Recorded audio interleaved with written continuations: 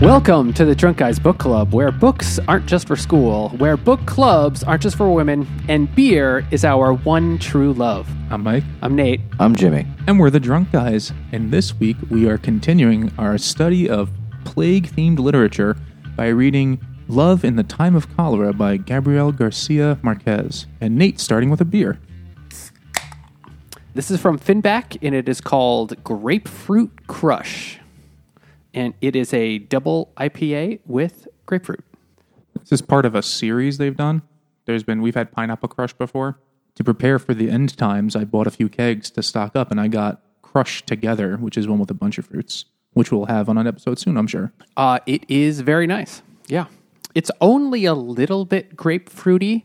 It's definitely not as grapefruity as Elvis Juice by Brewdog, which I've had quite a lot of. But it is, I like grapefruit, so I wouldn't mind if it's more grapefruit. But if you don't like grapefruit, you'd probably still like this. So it's more like, instead of being grapefruity, it's like grape curious? Precisely, yeah. So the book, yeah. Oh, yeah. So that's what we're here to book. talk about. Love in the Time of Cholera came out, in the 80s? 1985. And In Spanish, and then 1988 in English. It took a long time to translate because it's very long. it took 100 years of solitude to translate it. Is that what you're saying? Thereabouts. I'm surprised it took that long to translate, since he had won the Nobel Prize in Literature in 1982. So he was already a huge figure in the literary world. I'm surprised that it took 3 years for them to get an English translation together. But it is a really dense book, and I'm sure it was not easy to translate at all. So, okay, it is a pretty complicated story where a lot of stuff happens. The first chapter opens sort of like so the story is told out of order. So it starts off with kind of the end, and then chapter 2 goes back to like the beginning. So the first chapter is the 1920s, or right around there. It doesn't really say. And the fictionalized city of Cartagena, Colombia, and talking about the life of... Wait, what? Cartagena is a real city? Okay, so that is a real city, but I'm just saying he didn't use the exact real city as a setting. He kind of made a fantasy dream version of it. Yeah.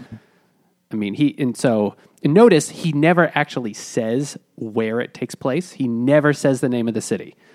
And he never even says the name of the country, even though he talks about politics kind of a lot. Like, the liberals versus the conservatives, and like in the ongoing multiple civil wars and I really wish I knew more about Colombian history, and by more, I mean any, when I read this, because I was like, yeah, I guess there was this civil war there for a century, which it probably was, but I had no context, and I guess that's one of the things that, his initial audience of, Spanish-speaking people from Latin America would have been much more familiar with.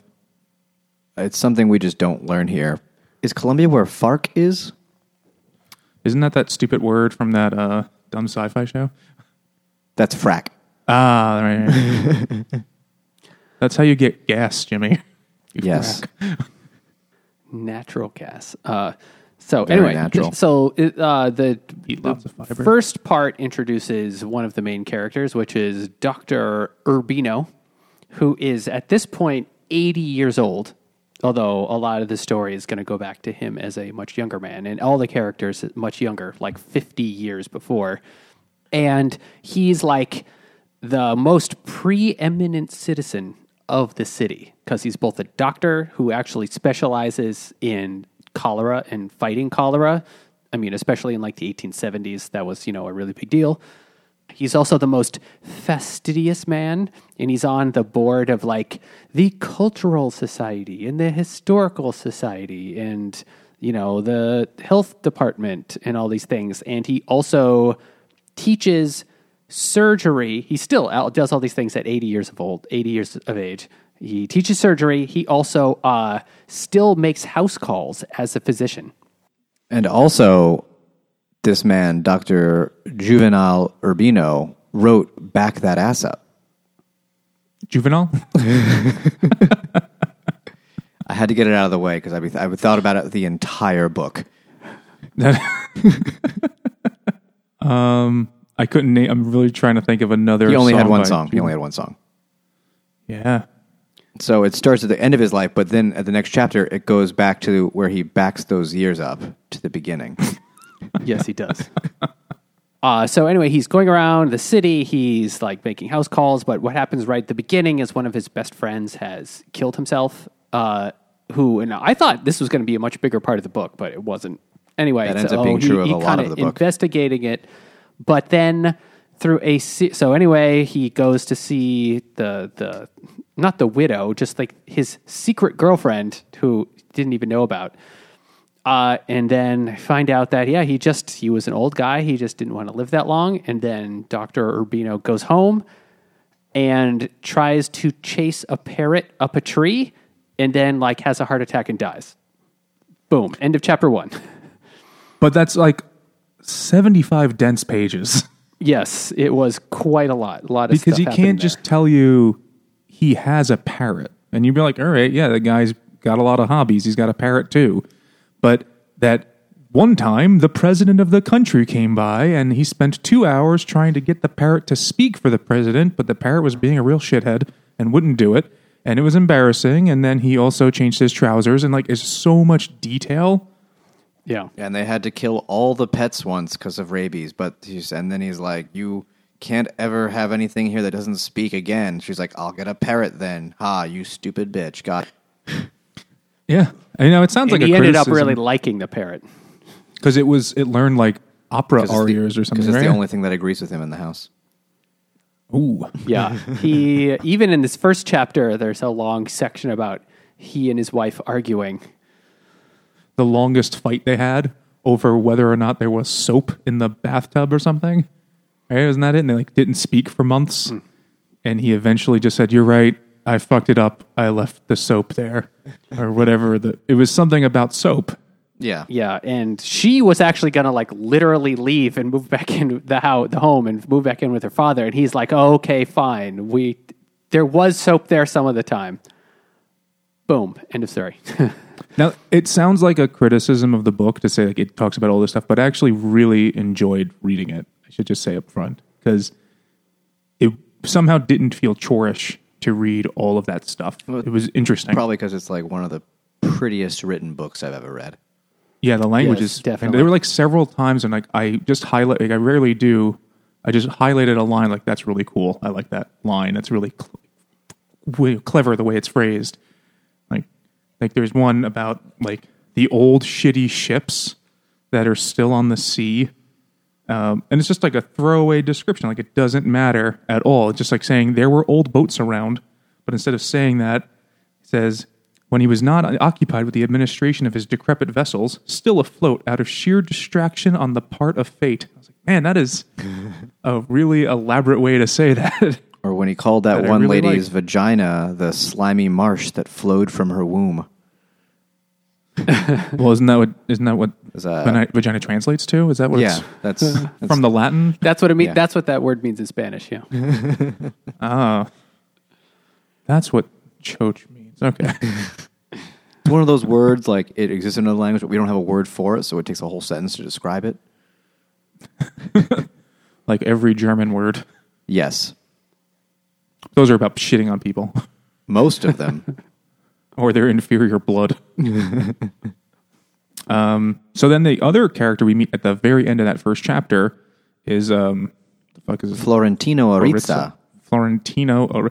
I the whole time I was trying to say their names in my head, but I can't do accents, and I never took Spanish class, so they just ended up sounding like Italian stereotypes. Yeah, I'm like, "Affamina dazza." Like I couldn't do it. It just sounded like an idiot. Like it was Super Mario. So Florentino is the other guy we meet. We should just say how that came up because it's going to be important. So as literally the evening that Dr. Urbino died, or like the next day, there's like the wake, or it was some like funeral or wake type of thing. And then everybody is there. Since he's the most preeminent member of the city, everyone is there to pay respects. And the last person to leave, besides his wife, right? Because she's pretty much actually the biggest character of the book. No, maybe it's Florentino. But anyway, his wife is there, and this man who hasn't been mentioned yet in the book comes up to her and says, Fermina, I've been waiting 52 years, 8 days, 7 weeks, something like that, to say that I still love you. And then she screams at him, get out, never come back. I hate you, never speak to me again. And that's the end of the chapter. He's been playing the long game. And then Very long game. I didn't know any of the plot of this book before it, and frankly, there wasn't enough cholera based on what I was expecting. But It's true. that happened, and I was like, "Whoa!" I thought like the whole time, I'm like, "This book is about an old guy who has a parrot," and then like, oh, he's dead. Like, whoa, what's the rest of this about? And then this other guy just comes out of nowhere. He's like, "Holy shit! This just like totally took a turn." And that's kind of how every chapter ended for me.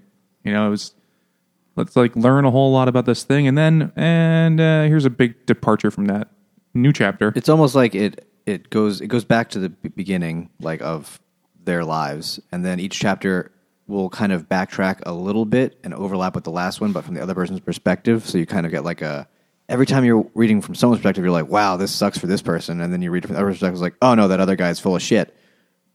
Which, if you have cholera, you actually don't stay full of shit for very long. Speaking of cholera, I have a beer. This beer is from Decadent Ales, and it's called Snowball. Because with like any epidemic, things can really snowball. I'm really jealous because I tried to order this and they sold out of it.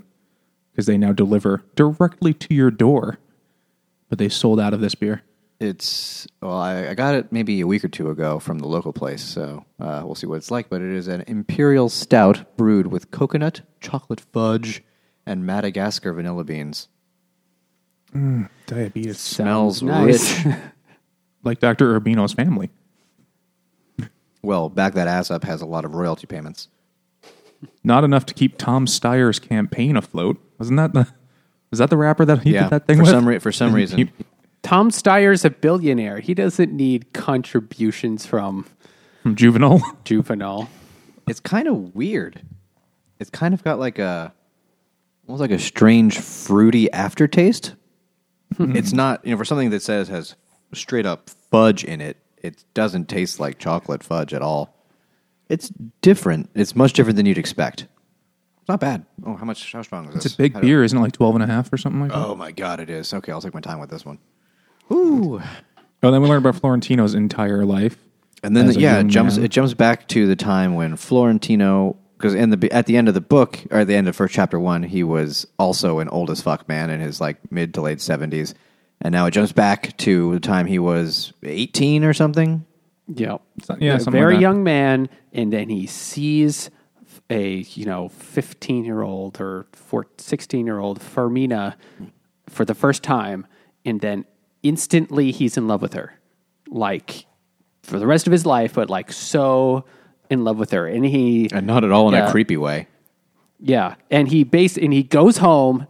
He's so like not upset, but just so like emotional. He goes home and he's throwing up and he's shitting everywhere, and he has the symptoms of cholera, except it wasn't cholera; it was just love.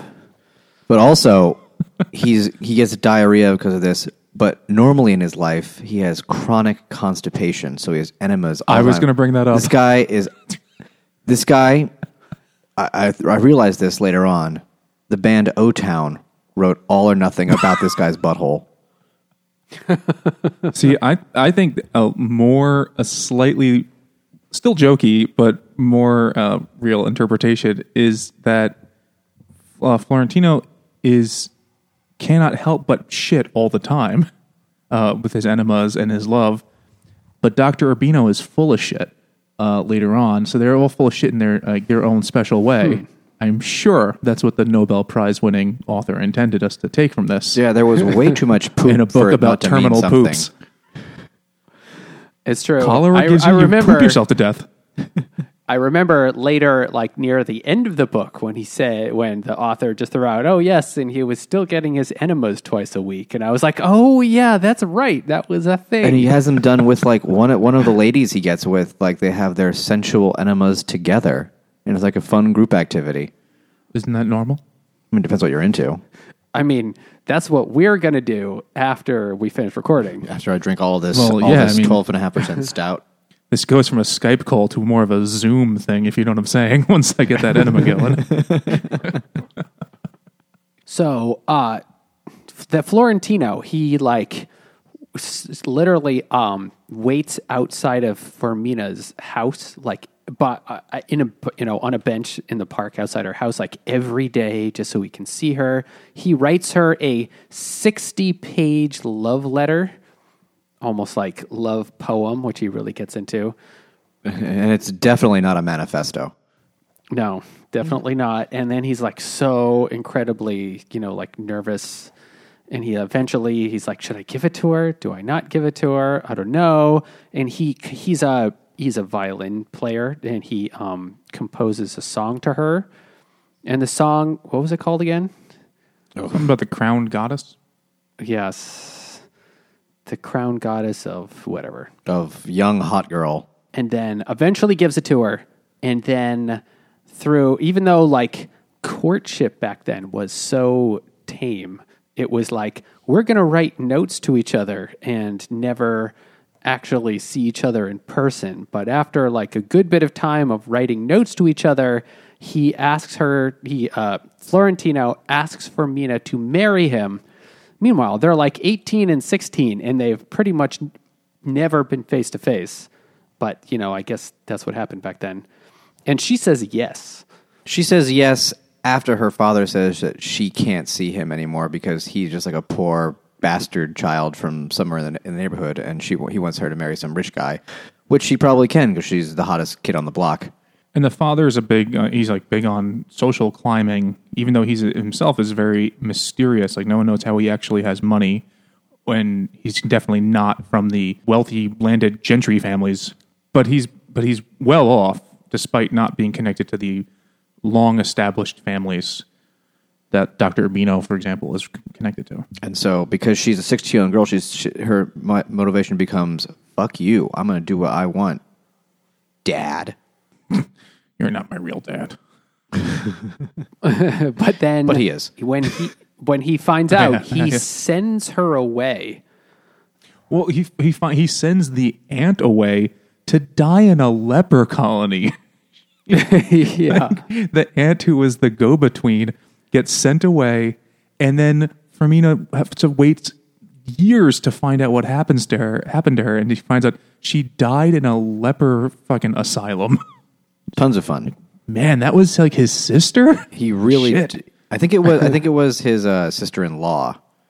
The mom was dead or something. I think she died in childbirth. I don't know. It doesn't really. She died very young or in childbirth. I don't remember. But yeah, and so he sends the sister away because she was, she told the girl you should say yes because if you say no, you might always regret it. She's like, all right, that's a good reason. It's not. It's really not. Jimmy, that has worked on me ones of times with the ladies. It's a good enough reason sometimes. All right, so Mike, what are you drinking today? Well, this is actually right about time for this beer. So this is from Evil Twin, New York, who is also delivering beer to your house now, by the way. In fact, they got so many UPS orders that they just closed their tap room just to handle the shipping orders. And I bought a few hundred cans the other day, so I should do this. This is called... He's not joking. Mike is expecting this thing to go on for years. No, I at least I a got week enough and for a the half. next three weeks, so I'll be good.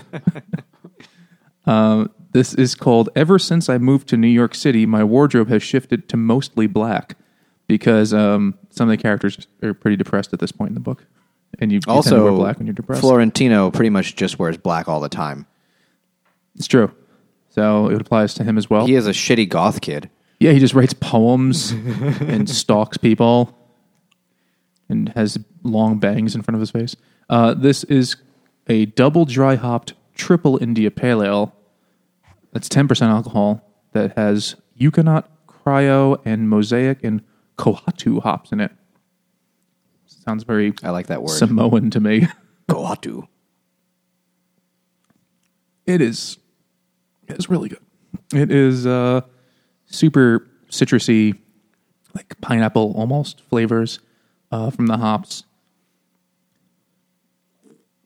Tropical fruit really comes through, and it's got a nice sweet background. No bitterness really at all. It's wonderful. That sounds lovely. I want it in me. Yeah. I hope it doesn't have cholera in it. Does that mean it has poop in it? That's how you get cholera? From poop? Someone pooping in your mouth. Just drinking poop water, which was the only water they had apparently in Cartagena. Also, when you fart on someone's pillow, it was basically an assassination. Upper decking a toilet was a crime punishable by death then.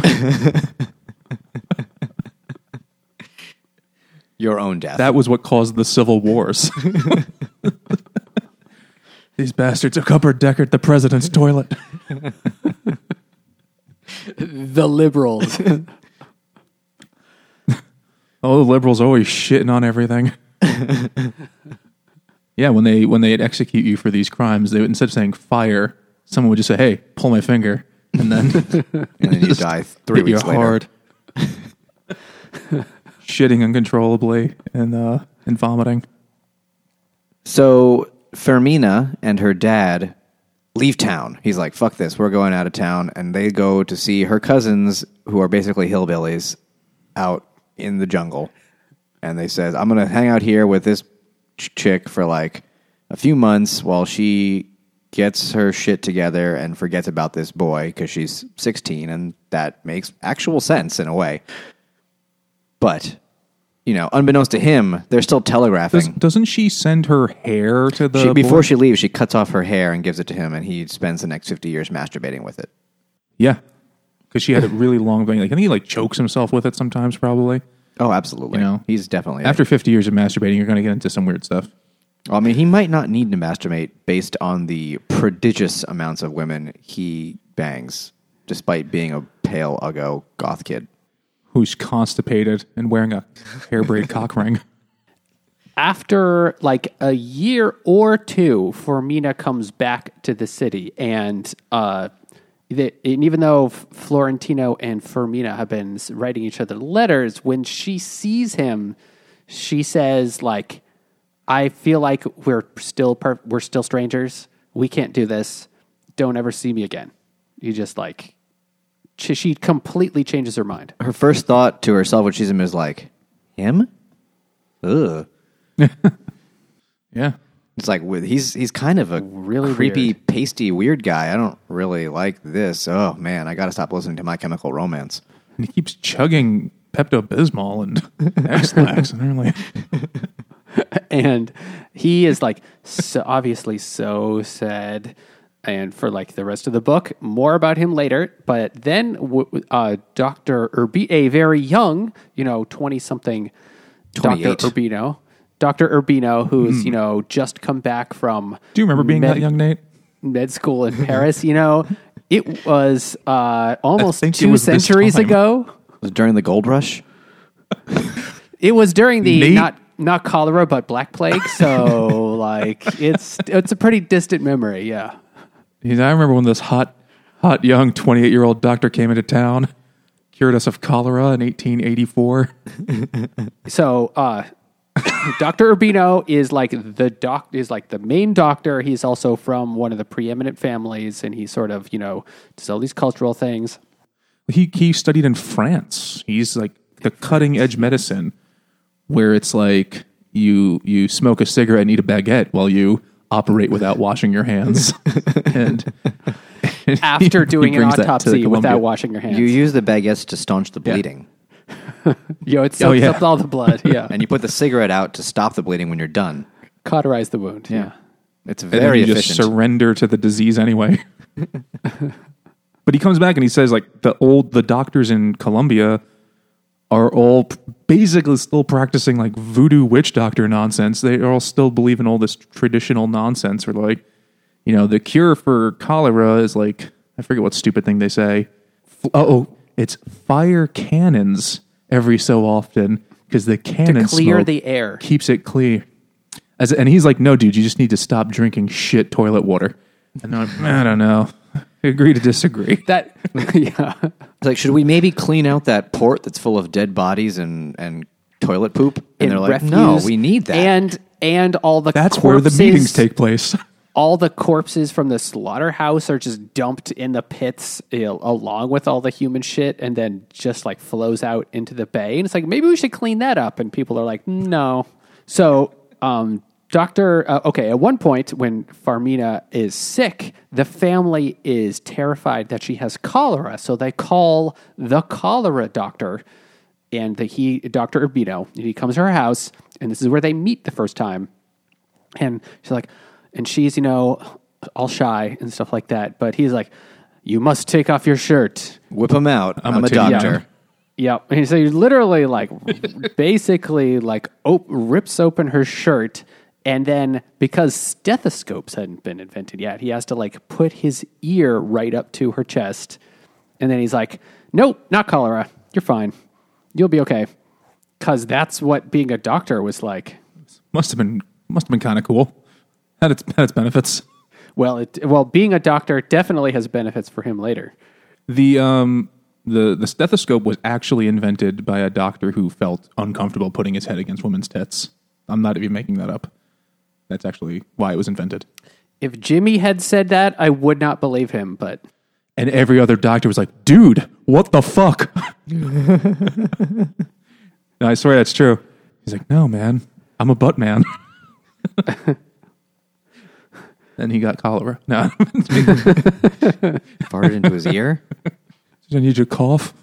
And then he pronounces... So Dr. Urbino pronounces Fermina, doesn't have cholera. She'll be okay. And then comes back... 2 days later, 3 days later, just unannounced, just to kind of see her again, but makes up a stupid medical reason. And then definitely, clearly wants to marry her. And after a little while, they do. She decides to marry him because she's an old maid of 20. That is, yeah. But the father's like, this is your chance. And she's like, no, gross, but eventually... kind of just does it because that's what you did back then. Also, he was a rich dude, and that helps. But also, it says that Urbino says he doesn't love her either. He just likes that she's kind of spunky, and she's got good boobs. So that's all he needs. Yeah, he's just like, I could see myself loving her one day, but she's kind of a bitch, and I like that. Yeah, well, because he's used to all the proper hussies. Who are all focused on women having serving opinions. wear and shit like that. Yeah, and she's got her own mind. So anyway, at this point, so they decide to get married, and then a huge next part of the book is actually... Well, okay, it goes back and forth between Florentino and then Fermina, and Florentino and then Fermina. So Florentino is, of course, devastated, or he continues to be devastated. He gets his aunt or his mom or whoever is raising him... sends him away on a riverboat to say, you need to get out of the city. You'll never forget her if you just stay here. Sends him away on a riverboat, up the river, because it's his uncle Leo the 12th's shipping company, riverboat company. Yeah, the papal uncles. Yeah, he's got these. This was kind of really funny, even though it didn't matter in the least bit. All of his uncles are named after popes. So both his father and his uncles were all named after popes. So, and his uncle Leo the 12th, that's just his name. He's not the pope. He's just his random uncle who owns the shipping company. Sends him to go upriver, and at this point in time, Florentino is like, I'm saving myself for her. I need to stay pure. Even though his previous boss brings him to the whorehouse, and he's like, no, I'm the German guy. Yeah, I'm not going to. I'm not going to do any of that. But I am going to watch the German guy who used to put snake venom on his dick because he had a tiny dick and it would make the woman feel weird. I wasn't sure. Did he have a small dick or not? Yeah, he was a fat guy with a baby dick. The language is so flowery sometimes. I wasn't sure how the penis was being described, but he would coat it in poison. Yeah, which is I don't know how he got to that point or how he figured out that works. but that's what he did. Took a lot of whores. A lot of whores. Well, he did spend all of his time there. But there are like peepholes in the walls, and he's They're allowed called to glory holes, Nate. But so Florentino is allowed to basically watch whatever he wants. He won't partake in anything. But he would just hang out and like read his love poetry though, or it was just a place he stayed. He's like, I'm just gonna hang out and not fuck whores at the whorehouse. Oh, but then he's on the riverboat cruise, and then an exciting thing happens to him. This is like middle of the night. He's just walking on the deck, and then a door opens, and literally a woman grabs him, yanks him into her like bedroom in her cabin, and fucks him. And at this point, he had been trying to stay pure, but this happened all in the space of a minute. And you know what? I have a beer for that. And he wasn't like, oh no, he was more like, wow, that was kind of cool. Let me go bank 600 more women now. Yeah, he basically did. This beer is called Everybody Wants Some. It is a triple dry hopped triple IPA from Hoof Hearted. That's 9 times. It is 9.2% alcohol. So yeah. Oh. It's a little low to call it a triple. Is there like a range that's permissible for each one? Is that how it works? So I think it only matters in terms of competitions, really. Like you could put kind of whatever label you want on it, right? But what I've noticed, Evil Twin, McKellar, Finback, the breweries around us that do a lot of IPAs that we see, they tend to they call it a double once you hit like 8%, and then they'll call it a triple once you get to double digits, 10% plus. But it's kind of like whatever you want to call it. Just like some breweries will call it a stout and others call it a porter, but it's basically the same fucking thing. How was it, Nate? This is very nice. It is very good. It doesn't say New England IPA, but it's clearly in that sort of vein because it's not like super bitter. In fact, it's very sweet. I would say it's definitely very sweet. So yeah, this is very nice. Way to go! Everybody's gonna want some of this if they get to try it. Now, are there like pictures of Van Halen on the can? Because that's totally a Van Halen song, and I've seen their cans before, and they're all like '80s rock star looking cartoons. It is. They're definitely it's definitely Van Halen, except it's not people. They're like cookies. Here, I'll show you I'll show you the can art. If you can see, there's oh yeah, he's That's definitely really weird. He definitely has a like Van Halen. That's the guitar, Van Halen guitar. except not because that's more like a Explorer and not. That's an Explorer, yeah. Super Strat, but it's still in that same color. And then there's a drummer. I don't know what that guy. He's just. Oh, that's the singer. I get it. And a bass player no one cares about. It's like Van Halen. He's on the back of the can. And then also on the side of the can, there's just this dude. There's a surgeon putting a chicken cutlet on a tray with a spatula. You know what? Maybe they're like slices of meatloaf or something. I don't. But he definitely why. looks Brown like a sound. surgeon because he's this. That makes no sense. None of it makes sense, but all right. Kind of like Van Halen lyrics. So Florentino, having banged a lady, now decides, I'm going to bang every woman in the world, but just until Fermina's ready for me. Exactly. Like he definitely is like, I will always love Fermina. I will always be true to her, except I'm just going to fuck everybody. And he does. Like the whole city, like every woman in the city. He just has all of these, a lot of the rest of his chapters are just like his crazy exploits of this Plowing through the people. This woman who's like been a widow for 3 years, and she's like, Well, his mom hooks him up with that lady. She's like, hey, why don't you go The widow check out... Natividad or whatever. And who has to can't stop talking, so she has to use a pacifier while they're fucking. And then, Yeah, that was creepy, that part. yeah, There's a lot of weird shit. and then this like other woman who he they're like fucking on a riverboat, I guess, as you do. And then there's some paint, and he writes on his stomach, "This is mine." He writes, "This is my pussy," or something like that. Basically. Yeah. Or with a down arrow, I think. And then she goes home. Her boyfriend or husband sees it and then slits her throat. Whoops. Yeah. It's Oopsie. like, whoa, I thought that I was pretty confident that was mine.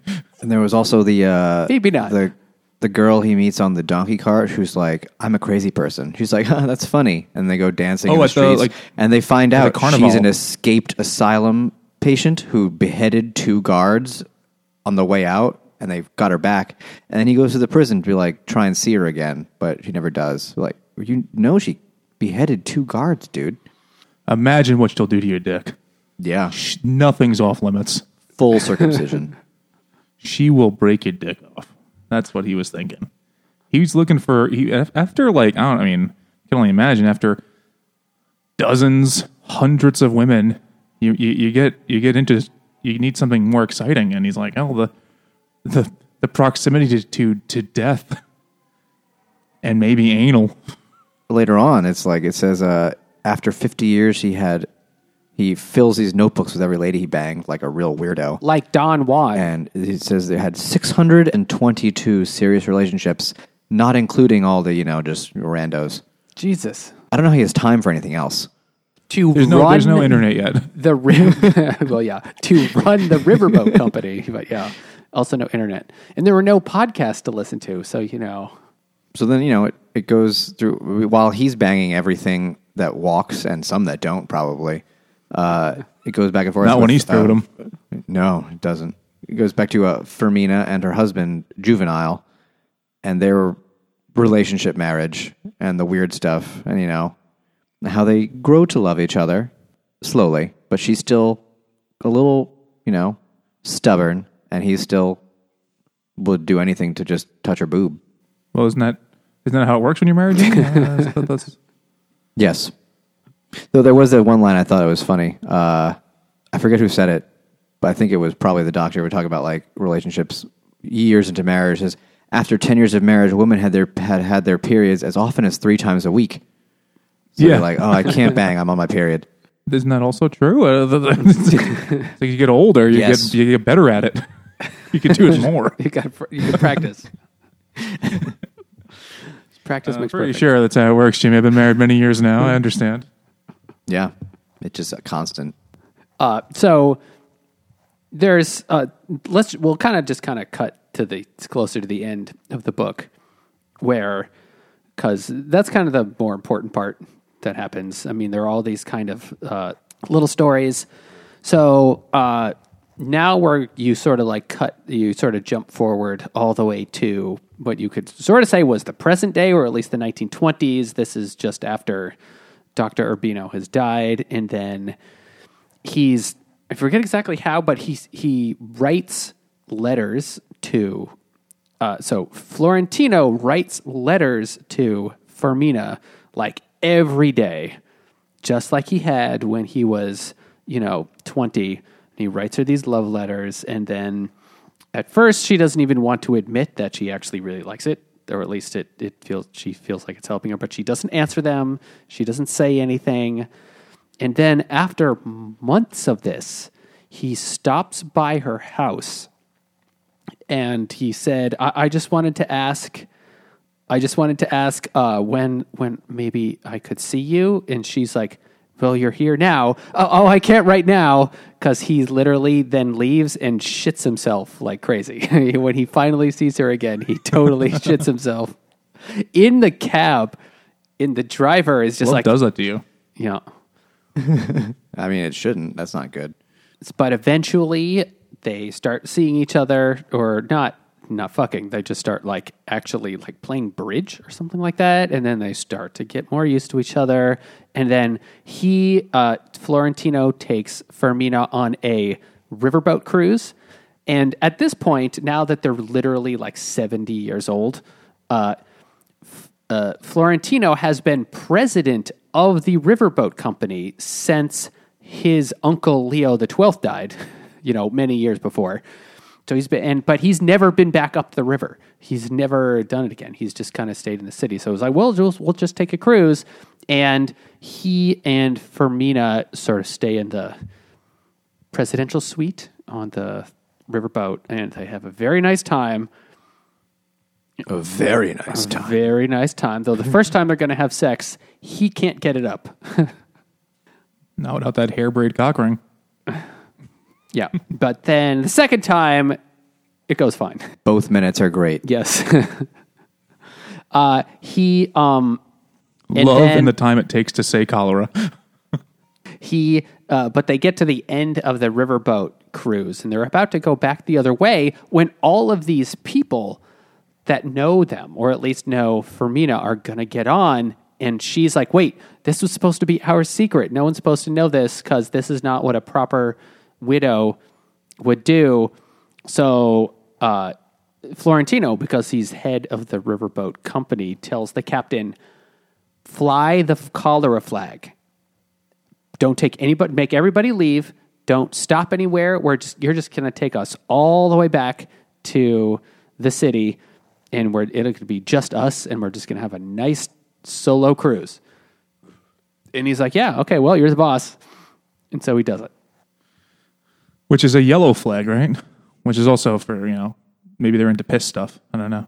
So that's the end of the book. I mean, we skipped over most of it because it's just the story of them doing stuff. We skipped over like a quarter. We each have another beer each. Yeah. I'm going to open mine. Should we just gangbang these? We're gonna Florentino these and just fucking hit every beer. That's what we're gonna do. Just roll through them. So who wants to go just first? Just keep track of them in a Nate, why don't you go first? Oh no, I opened both of mine. It's just you two. Oh right, you did. Because I did the first one. Beer. Right. So this is a pretty dumb connection, but had to use something. This is from Divine Barrel Brewing. It's the first one from them. They're from Charlotte, North Carolina. I went there in February, which feels like a lifetime ago when I went there over that President's Day when weekend. You could go somewhere. I still am shocked. Like, that was like mid-February. I took a flight with my family, stayed in an Airbnb, took my kid, rented a car, like all these different things that now I would not even imagine doing, and visited like 7 breweries. And among other things we did. Different times. And took no effort at all to like disinfect anything except for the stuff my kid touches, because he's a 1-year-old. But went to this brewery and bought this back, and it's called Spatial Awareness because, when you have cholera, you should probably be aware of how close you are to other people, especially if you're shitting and vomiting uncontrollably. And this is an imperial stout with coffee, cocoa nibs, vanilla, and ancho peppers, coming in at 10% alcohol. You really smell the peppers. It has like a vegetable smell. I think anchos are a moderately hot pepper. Isn't it like ancho is like when it's uncooked and once you cook it, it becomes something else? Like the name for it changes? Maybe. I don't know. There's some weird thing about that in Spanish stuff where it's like when it's uncooked, it's called one thing, but when it's cooked, it's called something else. And it's like, oh, I didn't know those were the same thing. So it's an ancho is a dried pepper, and it is a poblano pepper. So maybe that's what you're talking about? There you go. Yeah. Yeah. In other words, the chilies is from spruceeats.com. The chilies we know as poblano peppers are fresh. Chilies that have been harvested after ripening, which is where green, and the dried ones are ancho peppers. There you go. This definitely like has that grape and a raisin. Yes. So how is it? The pepper flavor is in there. The vanilla coffee is in there too. It's a pretty solid stout. I wouldn't say it's amazing, but it's a really interesting one. Hot pepper stouts are not unheard of, but it's a pretty good one. I liked... Ain't got nothing on the Mexican hot chocolate thing? It's in that same category, I guess, right? The chocolate, coffee, vanilla, peppers, stout. It's the same realm, right? Broad strokes. I like it. Yeah, I dig it. I bought a 4-pack of it and brought it home. And, brought one home. And drank the rest of them. It's nice. If you ever see Divine Barrel, you're down there. It's a really cool tap room.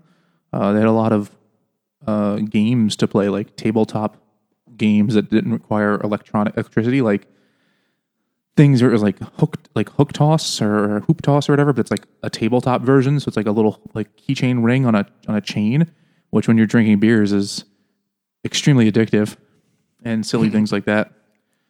So I really dug the beer. Sorry you guys couldn't try it, because I don't think we're going to see too much North Carolina beer up here anytime soon, but It'll be a while. But we'll get there one day. Or they'll get here one day. Either way. love will find a way. So for my final one, this is by Modest Brewing from Minneapolis. That's how you say it, right? Yes. Like That's the Millie Greek Walker. way. Yeah. Yeah, that is true. A small There are city. many Greeks in Polis. Minnesota.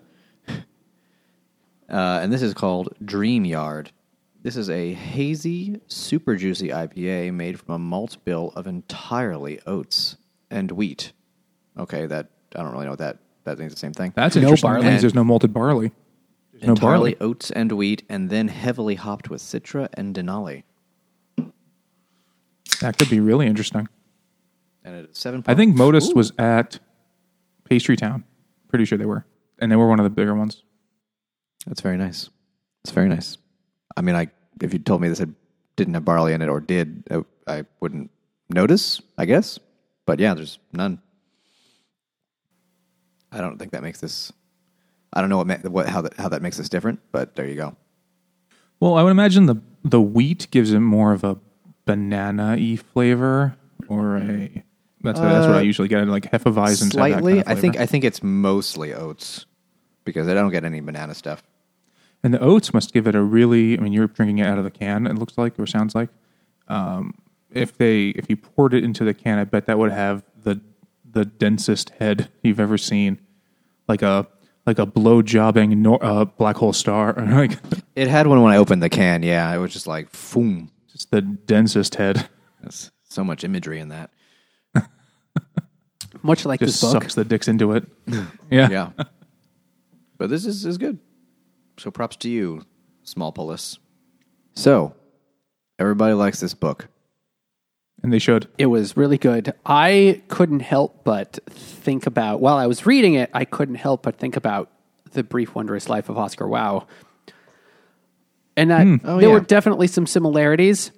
Also because it's one of the only other pieces of, Latin American literature I've ever read. So that's probably the other reason why I thought it was similar. But, not only is love one of the main themes of both of these two books, so that had that similarity, but also I felt like Oscar and Florentino were actually kind of similar, or at least they're both a very obsessive personality type.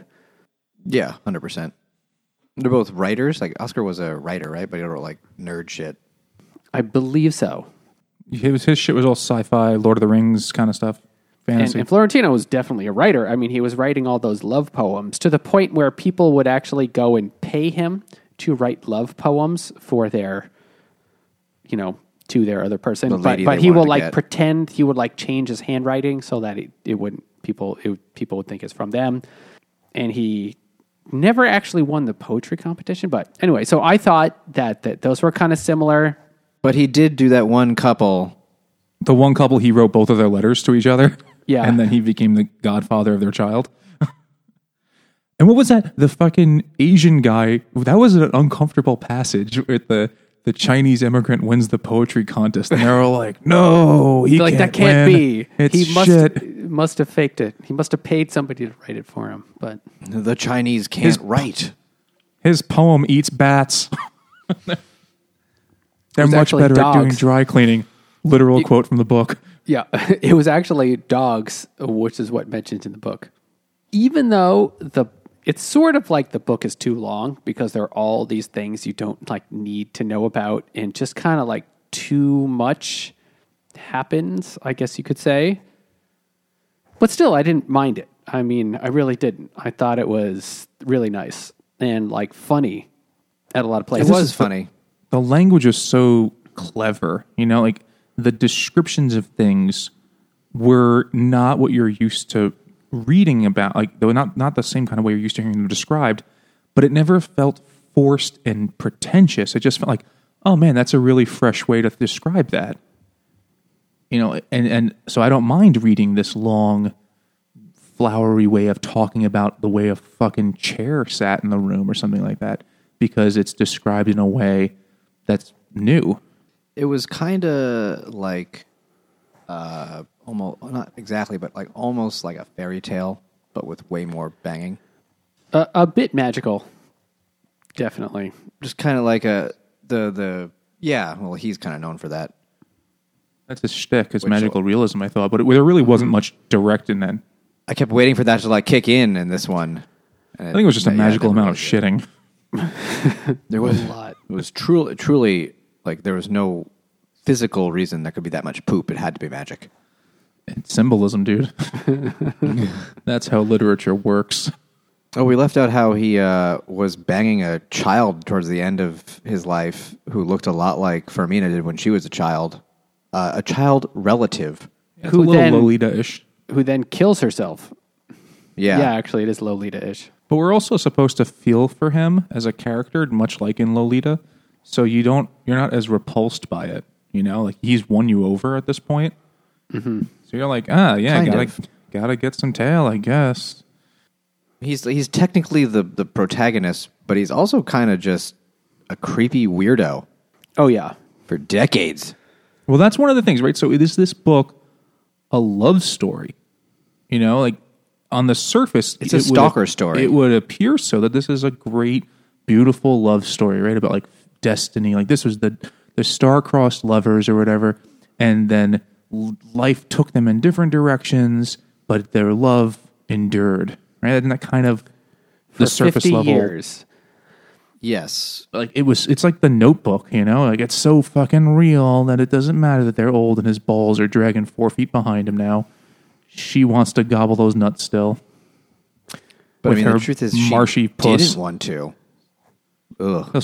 She also didn't know what she wanted. And another thing is like the contrast. She knew she didn't want him. Well, she had 2 dudes apparently in her whole life, even though she's this hot, smart, capable woman, which I guess in 1883, she got married 2 dudes right away. is much better than a lot of women had. So, but the 2 guys are such opposites, right? Florentino is a romantic, and he's passionate, and he's a dreamer, and then Juvenal is a man of science and logic and honor and modernity. Like there are these 2 different worlds that has to decide between. And also the plot of the book takes place in these 2 different worlds, right? Like the very archaic Colombia of the 1880s and the modernized Colombia of the 1920s, where people are dying from eating shit water, and then they're not, like, things have updated. Though also it said in the beginning that Juvenal Urbino was, he was the biggest doctor, but he also believed that all medication was poison and 70% of common foods made you die sooner. So he definitely would have been like on Dr. Oz of Colombia. These days. Yeah. Just need more enemas. Oh no, everyone needs more enemas. Mo enemas, mo pooplums. No, sorry. That's not good. So I'm not sure how to. I was trying to understand like what this was about, like what's the point? Because this is considered one of the great books. This is definitely on the 1,001 books you must read list, but it's probably also on like the 100 best books of the century kind of list you'll find. And part of that, frankly, is probably because it's one of the most famous Spanish language books in the English speaking world. So people want to make sure we represent different writers, different backgrounds and stuff. But it's are there really any on the list that aren't this guy? I mean, it depends on which list you look at, but I'm sure. It all depends on what you look at. That you'll get a smattering of Russian, French, German, and Spanish books, and this will. I mean, any other Spanish books that aren't him. Can I name any from the 20th century? No, I couldn't even name you a third book of his. I could not name you a third book of his right now, and I just downloaded some. I can't even remember the names. Because I was like, this, I fucking really liked it, so I want to read more of his stuff. But I knew 100 Years of Solitude and this, and that's it. Which I was kind of surprised that he won the Nobel Prize in Literature before this came out. And he died in 2014 or something like that. So he won the Nobel Prize in Literature and then had another 30 years of career, which is kind of rare, you know? A lot of people win the Nobel Prize in Literature at the end of their life, and they don't really ever Like a produce lifetime anything. achievement award kind of thing. Yeah, well, I mean, look at the other people you can think of who have won it, right? And Bob Dylan's the most famous recent guy. Bob Dylan's no spring chicken. I mean, does he have another Mr. Tambourine Man in him, or another, Masters of War coming out? Like, I mean, actually, there's a lot. I can't name too many other Nobel literature laureates off the top of my head. Didn't Kazuo Ishiguro? Yeah, I was going to say him. Yeah, which is weird. The guy wrote like 6 books. I'm actually Wikipediaing it right now. And he's not even like actually like a Japanese language guy. He's just He's British guy. Japanese. I'm going to reveal that we actually don't know a whole shitload about books because I'm looking at the last 20 years of winners, and there's like 3 names I recognize, but like nothing where I've even read any of their shit. Maybe that's just for like uber nerds. A lot of them are not English language writers, right? Aren't okay, they so here's often in some, other languages? Oh yeah, a lot of them are. So I'm looking back. There's writers from Austria, Poland, Belarus. Yeah, I've read all their fucking shit. France. Alice Munro is from Canada, so she writes in English. And I don't know if she ever won the Booker, but she's nominated often.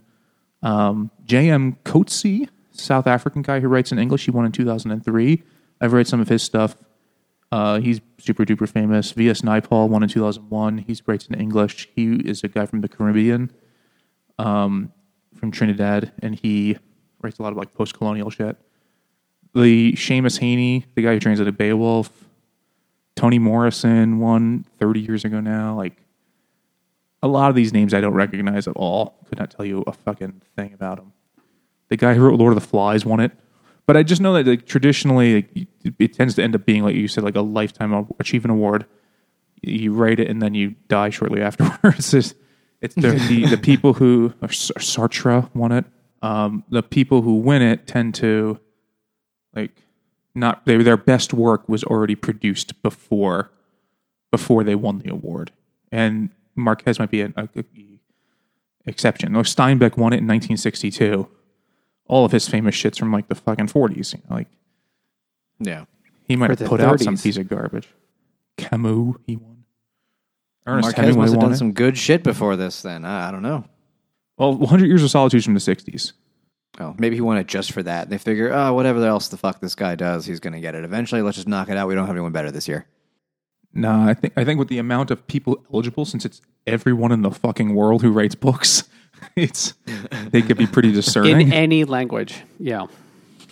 I mean, he must have done it. But I only know those 2 also, but I'm sure people that are into this guy are like really into him. I might become one of those people. I don't know. I've never read any of his other stuff. Yeah, but for sure. I I've been wanna trying to try read it. 100 Years of Solitude, but I could never find a free English version. Oh, my friend, let me introduce you to the ways of BitTorrent. I mean, the library. The library, Where? obviously. I've checked the library. I must check a different library that Michael has. Precisely. So I think we're agreed based on... So if the question is, who should read it? The answer is everyone. Absolutely. Everyone. There was a lot of books. Definitely, I got the Oscar Wilde vibe, but it also reminded me of Middlesex. It reminded me of that's like Cavalier and Clay a little grand, bit. sweeping narrative that takes place over a long time, and it's just like it's whatever the opposite of a slog is. But the language of it is similar to the super flowery, dense language. When I one of the great lines I remember from Middlesex. I mean, I'm not going to remember it verbatim, of course, but there's a line talking about the old lady, the grandma in the book, early on, and says she would do this whatever until she was so like full of life until she lay with it, hoping to die. Oh shit! Let me fuck it up. It was like she was lying in bed, waiting to die with great vitality, or something like that. Is how the line goes. It's much better than I said I it. kind of remember that one. But you're like, oh, that's fucking an interesting line. Like, vitality is about being full of life, and she's trying to die. And like, you read that, and you're like, that's a really great fucking line that stuck with me halfway, clearly. But Cavalier, Michael Chabon's writings are the same way. There's plenty of other writers who do that kind of thing, where it's big and sweeping, sort of in like a War and Peace kind of way, but also beautifully written and where you don't mind it, where you enjoy it. Yeah. Like the story is interesting enough, but the language and the weird discursions that happen throughout are interesting too. Unless Napoleon. On paper, it's not very long. Apparently, it's like 380 pages or something like that, but it took me forever. Actually, no, it's more. I thought it was like 430. All right, I mean, maybe I looked up the Spanish thing. It's pages you have to spend some time on each page, however many it is, because it's not just like something you can like blow through. Because a lot of it isn't necessarily describing plot or anything that happens or anything that ends up meaning anything 6 pages later, but you want to read it because it's nice. So tell us what you thought. Send us an email to drunkguysbookclub@gmail.com. Go to Twitter at drunkguysbc or Facebook and Instagram at drunkguysbookclub. And if you are interested in supporting us through these times of world-ending diseases so we can keep reading from the safety of our homes and drinking without driving, please go to Patreon. You can find us there at Drunk Guys Book Club because that's our name. And if you're still drunk enough to be listening, why don't you just take a minute to leave us a review? Just make sure you round up to 5 stars. 1 for every 100 women Florentino fucked. It still wouldn't be enough. It still wouldn't be enough. And also check out the Hopped Up Network, a network of independent beer podcasters. And thanks for listening.